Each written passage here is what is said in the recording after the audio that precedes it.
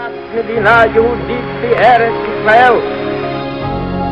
date which will live in infamy. Both of those projects, initiatives, got off the ground because of the Guerrero. For the 11 Olympic team members slain in West Germany, the Olympic Games... Zugehört waren Brüder in Amerika. So tausend Schabbos, es ist getan. Out of the 24 who were killed were Americans who had come to learn in Hebron. I say 1 million Jewish children who were made to be Katnusot.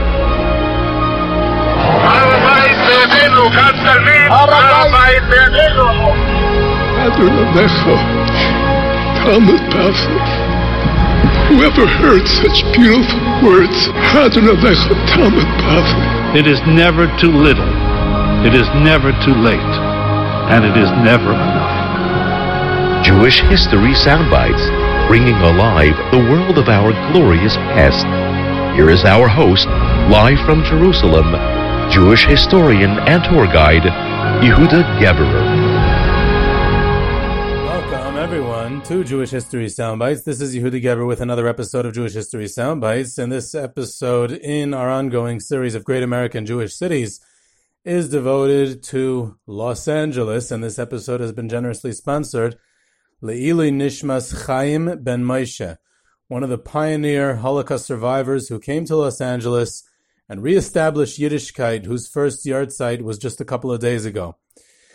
At the outset, of this episode, I want to give a big thank you to LA native and LA legend Aaron Katz, who's amazingly gracious both with his time and sharing an enormous amount of information and stories and background and personalities about LA.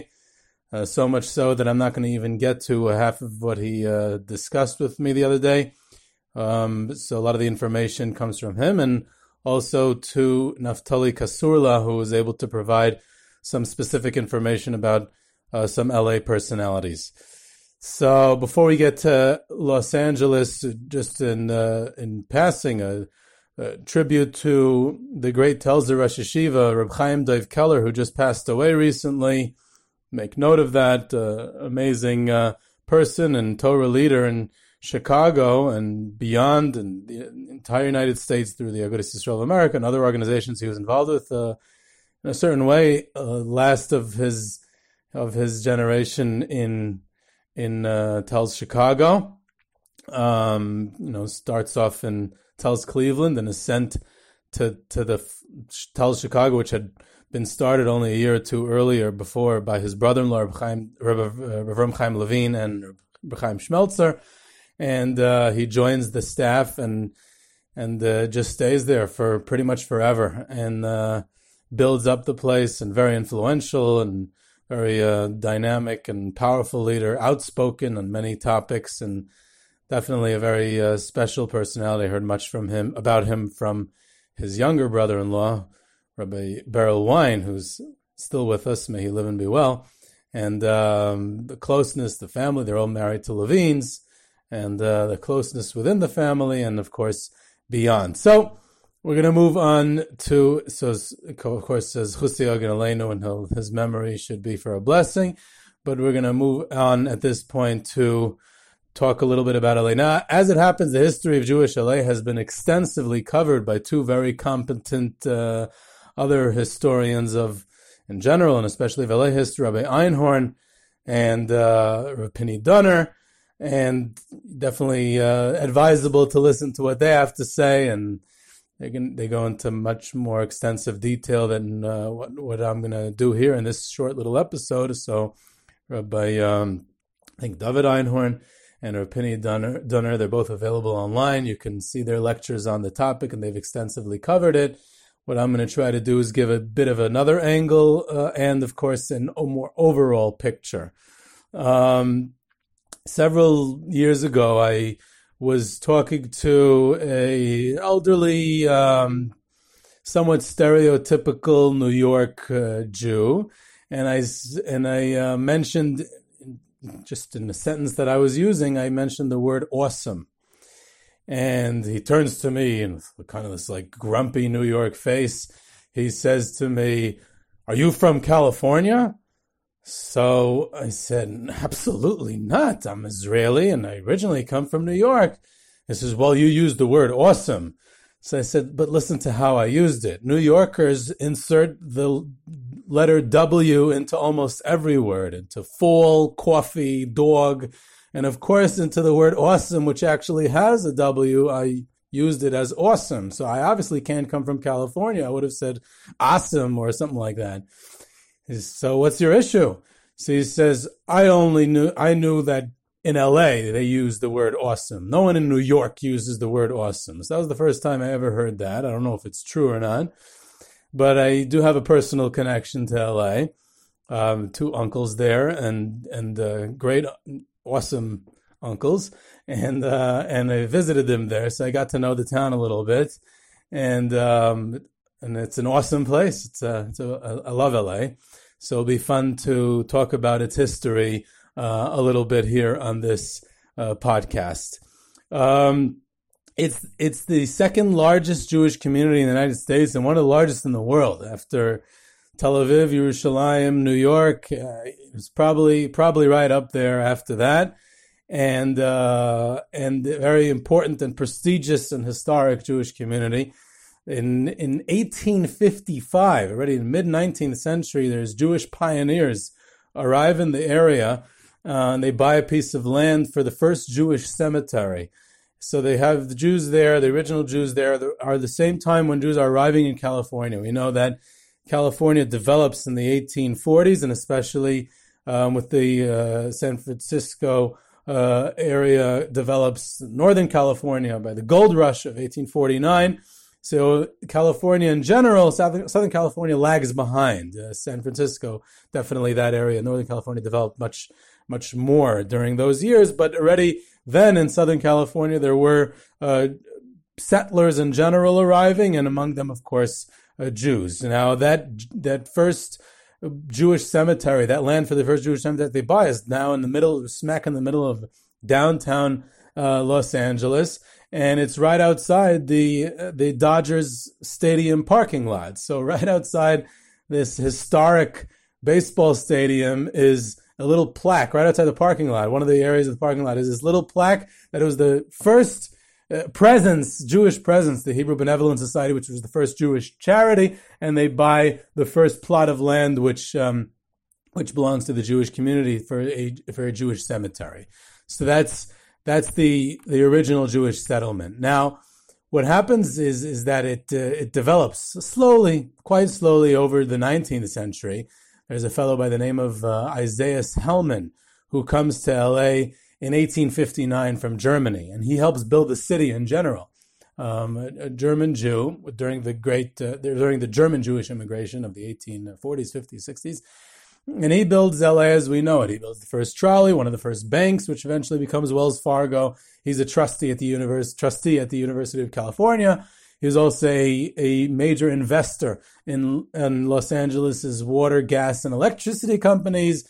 And most importantly, for that period of time, he helps bring the Southern Pacific Railroad to Los Angeles in 1876, which ends the isolation of the region and allows it to develop. And here we come, beginning at the turn of the century, and really the beginning of the 20th century, we come to the most important and the most well-known reason why the LA Jewish community is known for, and I'll introduce that topic with another story.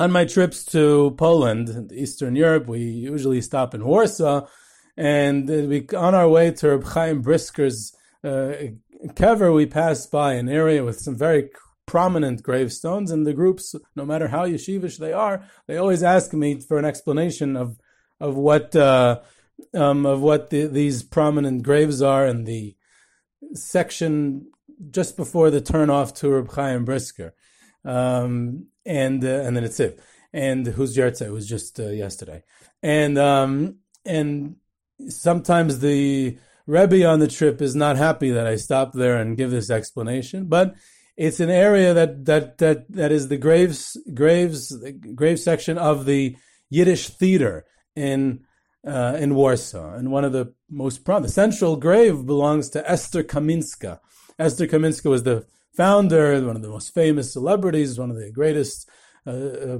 architects of the Yiddish theater in Warsaw. And I explained to the group that Esther Kaminska and the Yiddish theater in Warsaw, and at the same time, its parallel in Vilna, were the fathers of Yiddish theater. And that Yiddish theater eventually moves to New York across the ocean. Very, very close connection of the Yiddish theater to the early years of Broadway. And of course, the early years of Broadway lead into the film industry in Hollywood, which all those stages, the Yiddish theater and Broadway in Hollywood, were all built by immigrant Jews. So here where we're standing in the Warsaw Jewish Cemetery by Esther Kaminska, we're looking at the ancestor of Hollywood and the entire film industry. And then I add that perhaps the Academy Awards should have a new segula that I came up with, that before the Academy Awards ceremony, they should send 10 representatives to pray at Esther Kaminska's gravesite in Warsaw, and maybe 40 days in a row, or whatever parameters of the segula we could come up with. And this will be a segula to win an Academy Award at the ceremony. So far, no one's taken me up on this new segula, which I think would go very well. But that brings us right into the topic of how Hollywood was really the beginning of the Jewish community in LA, and how Jews were the foundation of Hollywood, which is a fascinating story, because why did that happen? Why was it specifically Jews? All the major 5 studios of the Golden Age and the minor 3 of the Golden Age, MGM, Warner Brothers, Fox, Paramount, Universal, Columbia, everything was all Jews, the directors, the screenwriters, the producers. Why was that? So you have to understand that the Jewish immigrants, first of all, many of them, like I said, had experience with the Yiddish theater, had experience with that type of production. They're also looking to break into industry in the United States, and many of the financial district in New York at the time, and in other places, in Boston, was very waspy still. There was many, and if you're in part of the working class, you went right into the textile industry, which was developing at the time. But for people looking to get into the financial houses, the banking, any of the white collar industries, many of it was either openly closed to Jews, or there was this hostility of the old waspy class that existed in the United States at the time.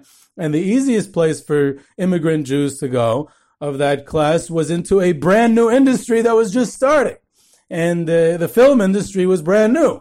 Now, on the East Coast, originally, the original Hollywood was at Fort Lee, New Jersey, but that ended up being also a not good atmosphere, not because of anti-Semitism, but rather because Thomas Edison owned all the patents to film at the time. But we're not going to get into the whole history of Hollywood. I just want to get to the Jewish angle. But that's how it ends up going to LA, and that's how it's one of the reasons there's many Jews who join. It's also the Jewish creativity and the idea that the Jews came to this new country to find a new culture to be a part of. And there's a lot of struggles, financial struggles, cultural struggles, assimilation struggles. There's, like I said, a certain element of anti-Semitism. And here they can create an alternative reality. They can be the one who are the purveyors of culture that they're inventing, essentially, through Hollywood.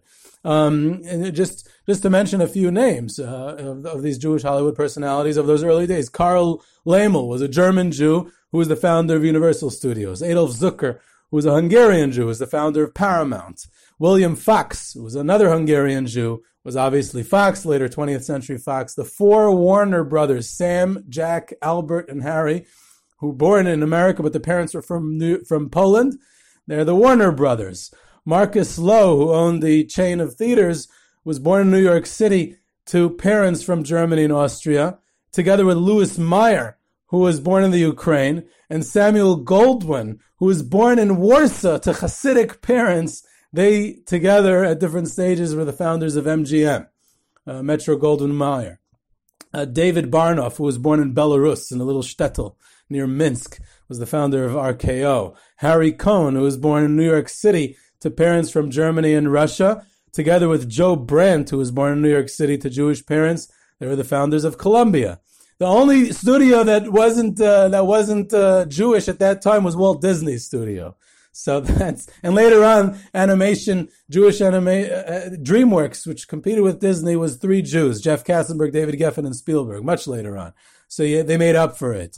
But beyond the studios, you had in the financiers, the producers, the directors, the screenwriters, the agents, the lawyers, and some actors. There were no stuntmen, though. No stuntmen were Jews. That's not a Jewish profession.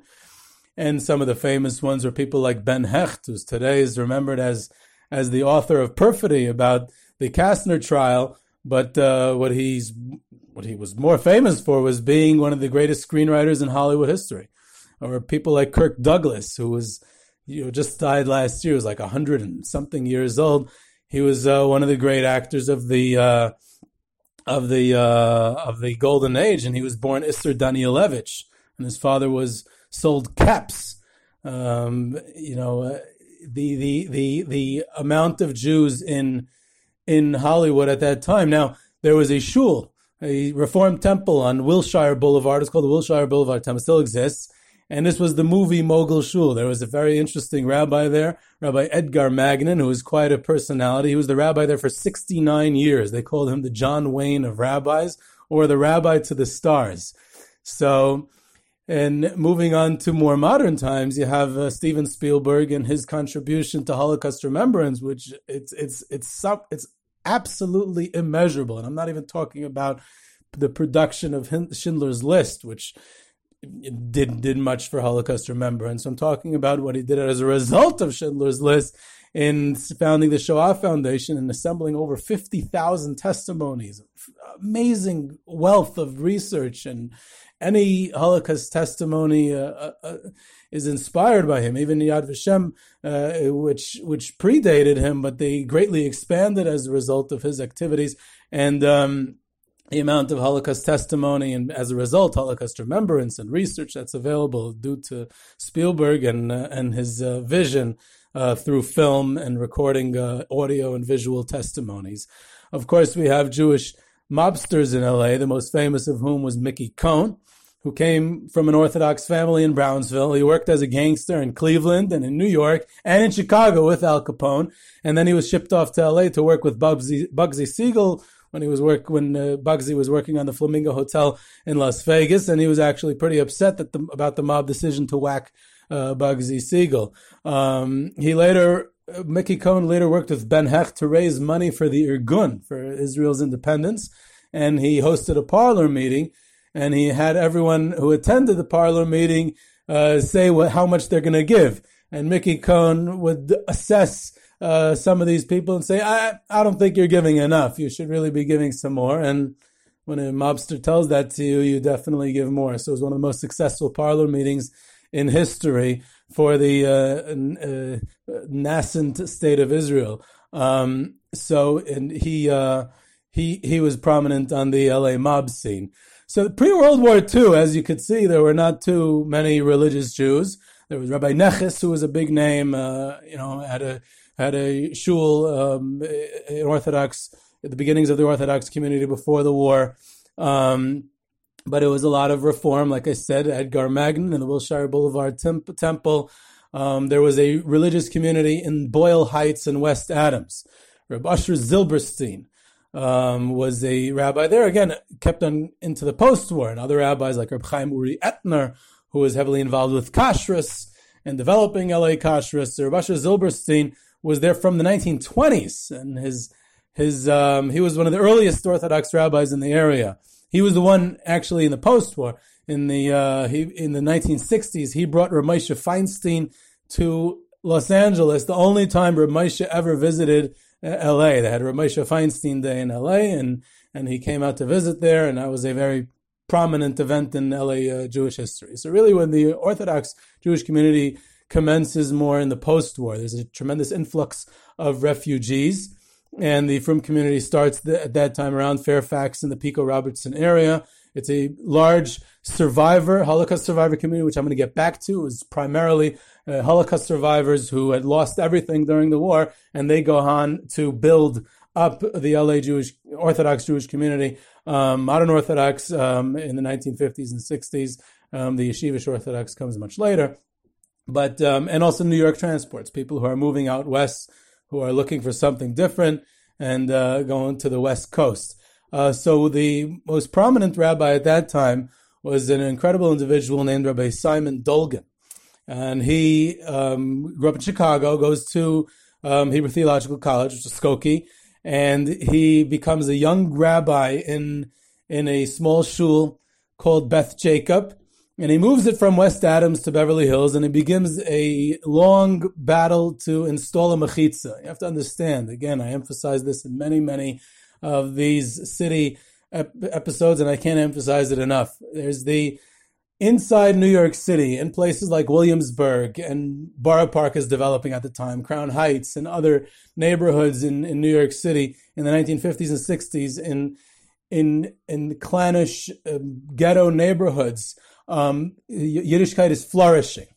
Yeshivas are developing, and the Hasidic Rebbes that had come on after the war, and very, very rich Jewish life. And it was really outside of New York where Orthodoxy was disappearing. The conservative movement was on a huge rise. The symbol of that became the mechitza, and there were these almost unknown or almost anonymous rabbis out in the field, out in the desert, and they're fighting tooth and nail to preserve or build from scratch Jewish traditional life, orthodoxy. And Rabbi Simon Dolgan definitely was one of the most prominent of those rabbis, and he fights literally for years and years to install and to keep the mechitza there. Beth Jacob later on had noteworthy rabbis like Rabbi Maurice Lamb, the brother of Rabbi Norman Lamb, and Abner Weiss. More recently, Rabbi Stephen Weil and Rabbi Kalman Tup. A whole long list of prominent rabbis. So Rabbi Dolgan, who were together with other Skokie alumni, Rabbi Sugarman and Rabbi Nachum Gottesman, they come to LA in the 1950s, and they develop Jewish life. They start the Hillel Day School, which was affiliated with Beth Jacob, and that's the first Orthodox Hebrew Day School, which becomes for the future for Jewish education in that area. Now, Dolgan himself was a big Zionist. He corresponded with Ben Gurion, and he later on makes Aliyah and moves to Israel in 1971, where he builds a Beth Jacob shul in the brand new neighborhood after the Six-Day War called Ramat Eshkol. Now, that Beit Yaakov shul, which is named for the same shul of Beth Jacob in LA, was built by Rabbi Dolgan, where he remained the rabbi there till he passed away. So when I lived in Ramat Eshkol for 5 years, I lived on Paran, right down the block from the shul. That's where I davened, a beautiful shul and a historic shul connected to the early days in LA. So I had a part of that. I davened in the shul for several years. Now, Rabbi Dolgan he worked with everyone in the Jewish community. He worked to install kosher kitchens in local hotels. He worked with the Federation. He worked with, he helped Rabbi Baruch Shlomo Kunin from Chabad, which I'm going to get to soon, set up shop there when he arrived in LA. And to have the school going and everything he did with tremendous Mesiras Nefesh in the early years. And then in his later years in Israel, during the Yom Kippur War, which is 2 years after he arrived, he went up to a bunker on the Golan Heights to be there with the soldiers, with his former cantor, Binyamin Glickman, who was an Israeli citizen and had returned to Israel to serve in the Israeli army. So he was in a bunker in the Golan Heights. He had been the cantor in Beth Jacob previously, and Rabbi Dolgan goes up to that bunker and he distributes candy and nuts to the soldiers on the front lines. This is a person who is an amazingly dedicated rabbi and individual. And like I said, together with Rabbi Menachem Gottesman, builds the Hill Academy Day School. Rabbi Menachem Gottesman's son, Rabbi Shlomo Gottesman, has the yeshiva in Calabasas, so the LA education tradition continues in the family. Now, the Rambam was the first Orthodox high school, which lasted for a few decades. It closes down in 1978, just when YULA opens up, Yeshiva University of Los Angeles, which is a high school, and it built up on that. And interesting in the context of Rambam, one of the early great Gedolei Yisrael, one of the only Gedolei Yisrael who lived in in Los Angeles was Reb Simcha Wasserman, the son of Reb Elchanan Wasserman. And also he reached out. He was involved in Kiruv there before it was invented, with the community and through his schools, which I'll get back to soon. And Reb Simcha one time was visited by a group of boys from the Rambam High School on Purim, and they were a bit rowdy, and things got a little bit out of control. And when he asked them which school they're from, they said from the Rambam school. So he said, "Oh, that's a Shvera Rambam." So that was the Shvera Rambam of that time. The Orthodox community is developing. Most of Rabbi Dolgin's supporters drove to shul on Shabbos. So Rabbi Dolgin is being the architect of Orthodoxy. He was involved with the Bnei Akiva, which in Los Angeles was huge at the time. It saved youth for Orthodoxy in the 1950s and 60s, and always Los Angeles has been a very Zionist city, even amongst Hollywood stars and Jewish gangsters. Interesting that a lot of Israelis ended up settling down in Los Angeles, and unfortunately, in a tragic way, the terrorist attack at the El Al counter in 2002, July 4th, which killed a Jew and injured several. It happened in LA as well. So you have EULA, which began in the first. Marvin Heyer, who was a rabbi in Vancouver at the time, he becomes involved in building EULA. The first principal was actually Rav Moshe Meiselman, who with his YU connections was able to moved in from Chicago to become the first principal, and he was there in building up EULA at that time to be the main and primary Orthodox yeshiva high school. Eventually, Marvin Heyer moves on to build the Simon Wiesenthal Center, and later on the Museum of Tolerance, continuing LA legacy of Holocaust remembrance. It was very prominent till today. I spoke to Marvin Heyer once, had the privilege of speaking to him for a couple hours, and he described to me the goals of the Simon Wiesenthal Center and in Holocaust research and in Nazi hunting and a Museum of Tolerance and Jewish history, and very interesting and an important institution. So EULA kept on producing prominent alumni. In the class of 2000, they had Eitan Katz, who eventually becomes a singer, and Ben Shapiro doing whatever he's doing. And so other shuls develop over time. You have the Young Israel of Century City, which is not in Century City, just like the Young Israel of Beverly Hills, which is not in Beverly Hills. But in the Young Israel of Century City, Rabbi Eliezer Muskin, who's the rabbi there for well over 35 years. He was the president of the RCA, and he comes from a famous rabbinical family. Father was a rabbi in Cleveland. His grandfather was a rabbi in Chicago, so he moves out further west, and also a builder of orthodoxy in the area. Of course, beyond LA, out into the valley, you have Amek and you have Valley Torah. You have the Chavetz Chaim Yeshiva in the late 1970s, Rafi Butler, who famous in his own right, but also famous as the father of the legendary researcher and activist Menachem Butler, he's involved. So Rafi Butler's involved with building the Chavetz Chaim Yeshiva, but a prominent Rebbe in the early years was A.B. Rottenberg. Before he went into music in Toronto, he was a Rebbe in the yeshiva there.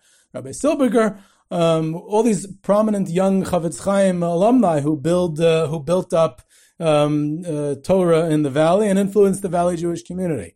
But what I want to get to is several prominent individuals who were Holocaust survivors, who had lost everything, and these lay activists who eventually became prominent, wealthy businessmen in LA. They were the ones who were the catalyst for this all to happen. I'll start with a fellow by the name of Sam Menlo. Sam Menlo was a survivor, went through Auschwitz and other camps. He grew up in a Vizhnitzer Chassidish home in Romania, and he moves. It takes quite a while. He's in Switzerland, and then he was in New York, and then he eventually comes in the 1950s to Los Angeles. He builds up in real estate, and he becomes quite wealthy, very honest, very straight, and he builds himself up in a straight and honest way, not playing any shtick, and he becomes a prominent philanthropist, very giving to the community, to Valley Torah, to the Torah Emes Cheder, which I'm going to get to also. And he loved Torah, and he loved supporting everyone across the boards, Hasidic institution, the Mizrahi, yeshivas, Lakewood, even Beis HaTalmud. He helped fund the Beis Yaakov of LA, which was the vision of his friend from the Haim, back from Hungary, Yankel Kassirer. They had come to LA together in the 1950s and were a part of an amazing group of Holocaust survivor individuals who built Orthodoxy and built the Torah community in LA despite the personal losses and the challenges they had gone through. And they're the ones responsible today for Orthodoxy, for Jewish education and the flourishing of Torah in LA. And they all went into real estate, and many of them became very successful. And they used their wealth to support and build the infrastructure, as well as supporting institutions around the world. Other ones, today one of the prominent philanthropists of LA, Tzvika Reisman, he's married to one of those families, to the Kornwasser family. Shlomo Yehuda Rechnitz, who today is a very famous philanthropist, comes from one of those survivor families as well. Of course, you have the Kest family, who's one of the largest philanthropists in supporting Torah institutions in LA and around the world. And these people, and many others like them, and I'm not leaving out anyone on purpose, but many others like them, were the group of lay activists who looked beyond themselves to be able to see for the benefit of the entire Jewish community. There are Hasidim who made it out to LA, and they built Hasidic institutions. The Halberstam Stiebel, the early 1950s, in the LA Jewish community was growing, changing, and expanding into other parts of the city. It was at this time, in 1952, a fellow by the name of Reb Tzvi Halberstam. He settles in LA. He opens a shul. He names it after the Atzei Chaim, Reb Chaim Tzvi Teitelbaum, the Siget Rav, who we mentioned in our recent episode about the Satmar Rav. Reb Tzvi Halberstam was obviously a descendant of the Divrei Chaim, but he's also the nephew of the Kloisenberger Rebbe. And he goes ahead, and he's related to the Satmar Rav, and Reb Tzvi Halberstam was close with his uncles, the Satmar Rav and the Kloisenberger Rebbe, and through their guidance and urging, moves out to LA and opens up this shtibel. It becomes the center of Hasidus in Los Angeles. He had Achnas Sarchim and Chesed, and many travelers and rabbis who came to LA would stay by him. So he was one of the pioneers. He was involved in the local yeshiva, and he was involved in building the Beis Yaakov. You had Reb Isaacson, who was also related to Satmar, possibly even brother-in-law of one of the Satmar Rebbes, or I'm not sure. I didn't check into that relation. And he builds the Torah Emes Cheder, the first Hasidic-oriented cheder until today, a prominent elementary school in Los Angeles. And then you have, of course, LA can't have just mainstream rebbes, so you have what Penny Dunner, Rabbi Penny Dunner, made famous recently. He was known before that in smaller circles, but the one who brought him to fame was Rabbi Penny Dunner, and he definitely gets the credit for that, was the Jablonner Rebbe, a scion of the Majitz dynasty. And like many other Polish Rebbes, he was very pro settling in Israel and buying land and settling the land, like many other Kuznets and other Rebbes at the time of central Poland. And he tried to start Kfar Hasidim, and eventually he didn't work out. And one of the only Rebbes, and of course this could only happen in LA, he leaves Yiddishkeit and settles down in Los Angeles and lives a totally obscure, not a Rebbe, not a Chassid, not anything, alone, depressed, and eventually goes to school, and a whole long story which you could see by Penny Dunner. Really brought it out beautifully and nicely and very articulate. And but the Jablonner Rebbe, not being a Rebbe, lived in LA for many, many years. But this Reb Tzvi Halberstam, who I mentioned, he's buried in LA, and he has one of the only ohels over his gravesite in the Jewish cemetery. It's not very common to see an ohel in the LA cemetery. But you also had Rameir Leifer, the Cleveland Rebbe, who later lived in Williamsburg, but he happened to pass away in Los Angeles. He's also buried in LA. So you have that as well, the Cleveland Rebbe buried there. So, of course, when we talk about Hasidus, you have Chabad. And Chabad is very, very prominent, not just in LA, but also in Southern California, not just in Southern California, but in all of California. So you have the sixth Rebbe who sends Reb Menachem Reitschik, who was an incredible person, who studied at the Otvotsk Taimchei Temimim Yeshiva next to Warsaw. At the beginning of the war, he escapes to Vilna, and then he gets a Sugihara visa to Japan. He goes to Kobe, Japan, with a group of Lubavitcher Talmidim of the Taimchei Temimim, and then he settles down in Shanghai, where he studies in the Taimchei Temimim Yeshiva of Shanghai, which was under the auspices of the rabbi, Rameir Ashkenazi. The Amshanav Rebbe was also involved, and then he moves to the United States. So he goes through the same route as the Mir Yeshiva did, but he goes with Chabad, a smaller yeshiva, but a important yeshiva with 30, 40 students in Shanghai at the time, which is another story, and he becomes a shliach of the 6th Rebbe, the Frierdiker Rebbe, the Rayatz, is really in the 1940s. He's one of the earliest shlichim, and his first shlichus is to go across America to spread Yiddishkeit, but then eventually he's sent to LA. He's the first shliach there, and he dedicated his entire life to spreading Yiddishkeit in the area. In the 1960s and 70s, he would walk around Fairfax and other neighborhoods asking Jews to put on tefillin. And then, of course, in 1965, Reb Shlomo Kunin arrives in Westwood and becomes very part of UCLA and one of the first Chabads on a college campus. And he starts the Chabad Telethon, which Bob Dylan was involved with through his religious Orthodox son-in-law, Peter Himmelman from Los Angeles, who's also a musician. And Chabad becomes so prominent in Los Angeles that there's not one but two replicas of 770 in the LA area. So, Lubavitch is huge in California. They're involved in the LA Bezdin. They're involved with Hollywood, but they, because they're Lubavitcher Hasidim, so they can't call it Santa Monica or Santa Barbara because that's saint. So it's Simcha Monica, and that's what it becomes. So it's renamed or rechristened, however you want to call it. One of the other shuls in LA, also a very typically LA shul. I remember when on my visit to LA with my uncles, my uncles picked me up at the airport, and the first thing they greet me with is, Yehuda, what goes on in California stays in California. And from there we went to Venice Beach to walk on the boardwalk there to see the remnants of the 1960s hippie movement and many other exciting sites. So there's actually a shul. We went to visit the shul there, the Pacific Jewish Center, on Venice Beach, literally. And it was founded by Rabbi Daniel Lapin, who was a nephew of Rabbi Lapian, or related to him somehow, and the radio personality Michael Medved, and that becomes a prominent shul on the beach. I think it's still active as far as I know. So one of the later on we come to the growth of the yeshiva community. So today you have Reb Blazer Gross and the Yeshiva Gedalah. I want to move back a little bit before that.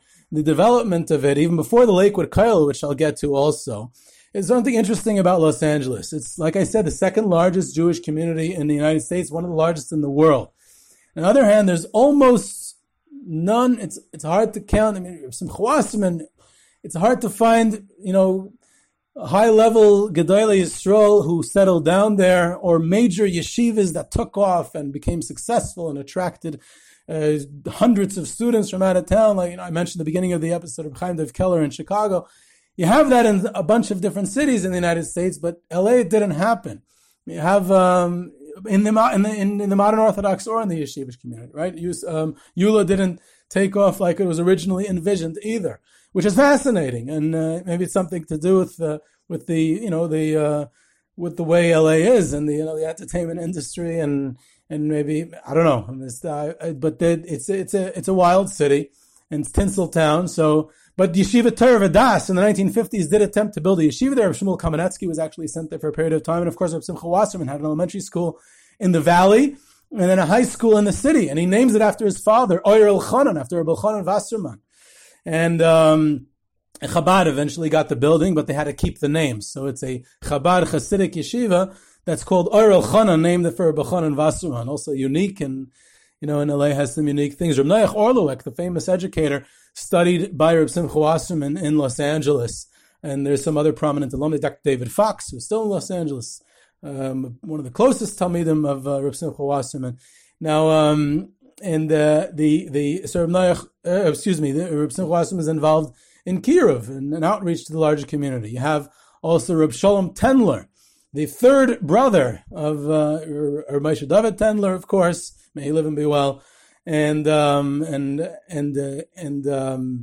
Rabbi Yosef Tendler, who passed away from Baltimore, and I have the third Tendler, the third brother, Reb Shalom Tendler, who also may live and be well, who starts off first in Northern California. There was an attempt at a Ner Yisrael branch in Northern California. Matis Weinberg was there for a period of time, but Reb Shalom Tendler moves down to L.A.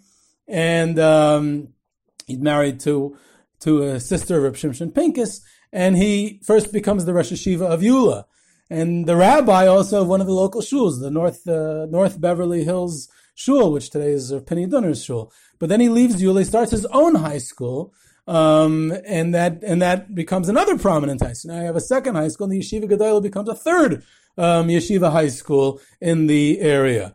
Now the Lakewood Kollel is the kind of the transformation of the yeshiva community. Rabbi Oscar Fassman's son was a founder. There were other people involved as well. Rabbi Nassim Wachtfeigel, the Mashgiach of Lakewood, was the one who was involved in sending them. Rabbi Sher, of course, was involved as well. Rabbi Yaakov Kamenetsky was involved in sending them as well, even though he was not in Lakewood. It was one of the first community kollels in the United States of America. It started in 1975. And that was the beginning of the yeshivish community. And one of my LA listeners, as so eloquently articulated it, he said there's two parts of the history of the Jewish community in LA. There's before the kollel and after the kollel. And even though there was Hasidim there before that, like I said, Teres Emes was before that. But the Lakewood Kollel has a huge impact on the growth of the yeshivish community. Later on, there is also a Hasidic Kollel in the whole La Brea area. Reb Baruch Yehuda Graydon, of course, who was the Rosh Kollel there for over 30 years, a British son-in-law of Reb Uri Hellman, the great Alta Mir, and part of the Mir Minyan Borough Park, and involved in Beis Yaakov Borough Park. So his son-in-law, Reb Baruch Yehuda Graydon, was a tremendous impact also on the yeshiva community. Reb Stephen Weil in Beth Jacob, he hosted a satellite of the Lakewood Kollel in Beth Jacob to open a second branch.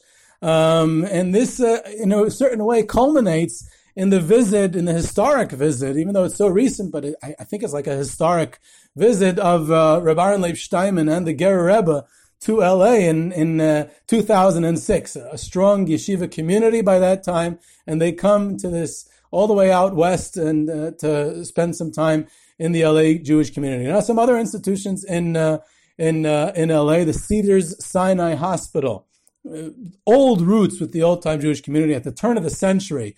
It was built by Jews, and in the Bikur Chaylim, which eventually merged with it, was involved in helping people during the 1919 flu epidemic. So it's a very preeminent hospital in the region today. I have a chaplain, a Jewish chaplain, a religious Jewish chaplain, Rabbi Jason Wiener, one of the halacha experts in medical ethics. Another aspect of LA Jewish life is the amount of Persians, the Iranian Jewish community there. Now, it happens to be the amount of Iranians is both Jews and non-Jews ended up settling in LA. The largest Iranian expat community in the world is outside Iran, obviously, is in Los Angeles. And most of the Jews are traditional. Rabbi Neuberger, who was so involved with the Iranians in Baltimore and from Iran, he even was able to bring Iranian Jews from LA to Ner Yisrael, and then back to LA to strengthen the Iranian Jewish community. They have the shul, the Netzach shul, very prominent, and Rabbi Shofet, the Chacham, the rabbi of the community, who's a very large impact on the Iranian Jewish community. So you have that side, and like I said, you also have the Israelis. Now, of course, we can't go on without mentioning the Los Angeles Dodgers, which is essentially a Jewish team because they came from Brooklyn, and they moved in 1958 from Ebbets Field in Brooklyn, destroying the lives of their many fans, Jews and non-Jews, in the Brooklyn area. But they moved to Los Angeles together with their Jewish star from Brooklyn, Sandy Koufax, and the famous 1965 No Yom Kippur pitching was in Los Angeles. It was not when they were on the Brooklyn Dodgers.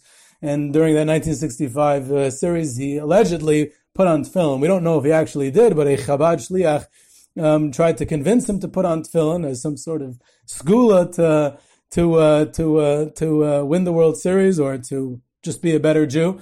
And that was So the Dodgers, of course, have other Jewish connections as well. But I want to speak a little bit. We're running out of time here.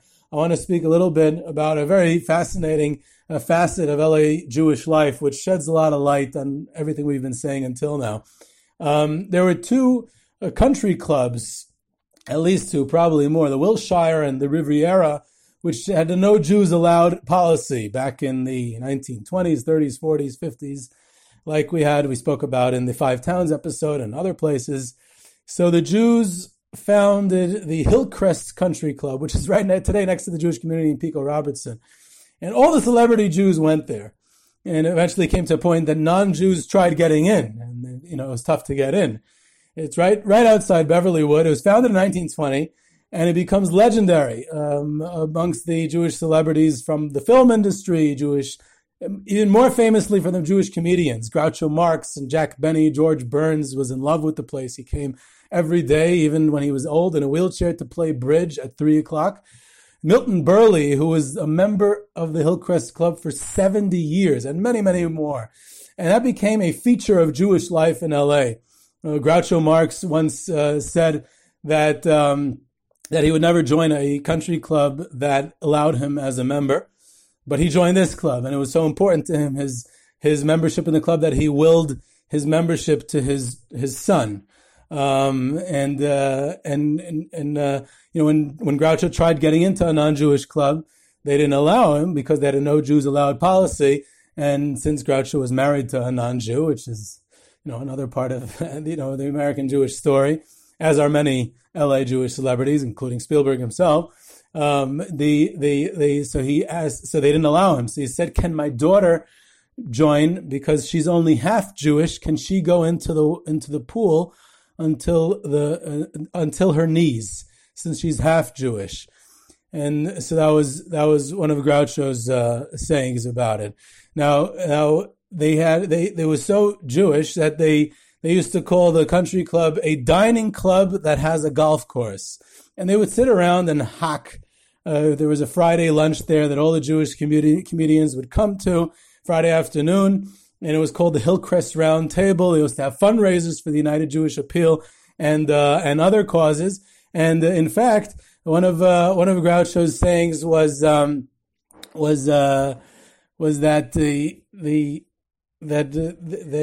as you may recall, I'm quoting it, as you may recall, the Hillcrest is the only country club in all of Greater Los Angeles that will accept Talmudic scholars such as myself as members. And that, in a way, brings out the craziness of L.A. As this celebrity city, as this entertainment town, and it brings out the challenges of creating Orthodox Jewish life and a yeshiva Jewish life in the city. And the credit goes to the people who we just spoke about. The big survivor community, the post-war story of material success, and to a certain extent spiritual success as well, more as a satellite of New York, but a lot of money, lots of giving, tons of philanthropy. We can't not mention the LA Jewish food places. You have the Jewish style food places, Nate and Al's, which is like almost as famous as Sam's Delicatessen on the Lower East Side. Nate and Al's, a breakfast place, which I heard just closed down on Rodeo Drive, a legendary, historic Jewish style food place, and then of course kosher food. The one I remember most is Jeff's Sausages. I still dream about it, and I could smell it and taste it from my one visit there. And they had Milky Way, which was owned by Steven Spielberg's mother, which was a kosher restaurant, and many other features of LA Jewish life, which we'll have to either get to in a part 2 or just save for another time. So this was Yehudi Geberer with Jewish History Soundbites.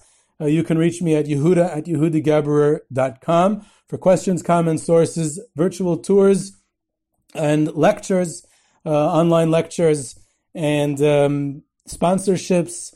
You can subscribe to Jewish History Soundbites on Podbean. Follow us on Twitter at JSoundbites, and I hope you enjoyed.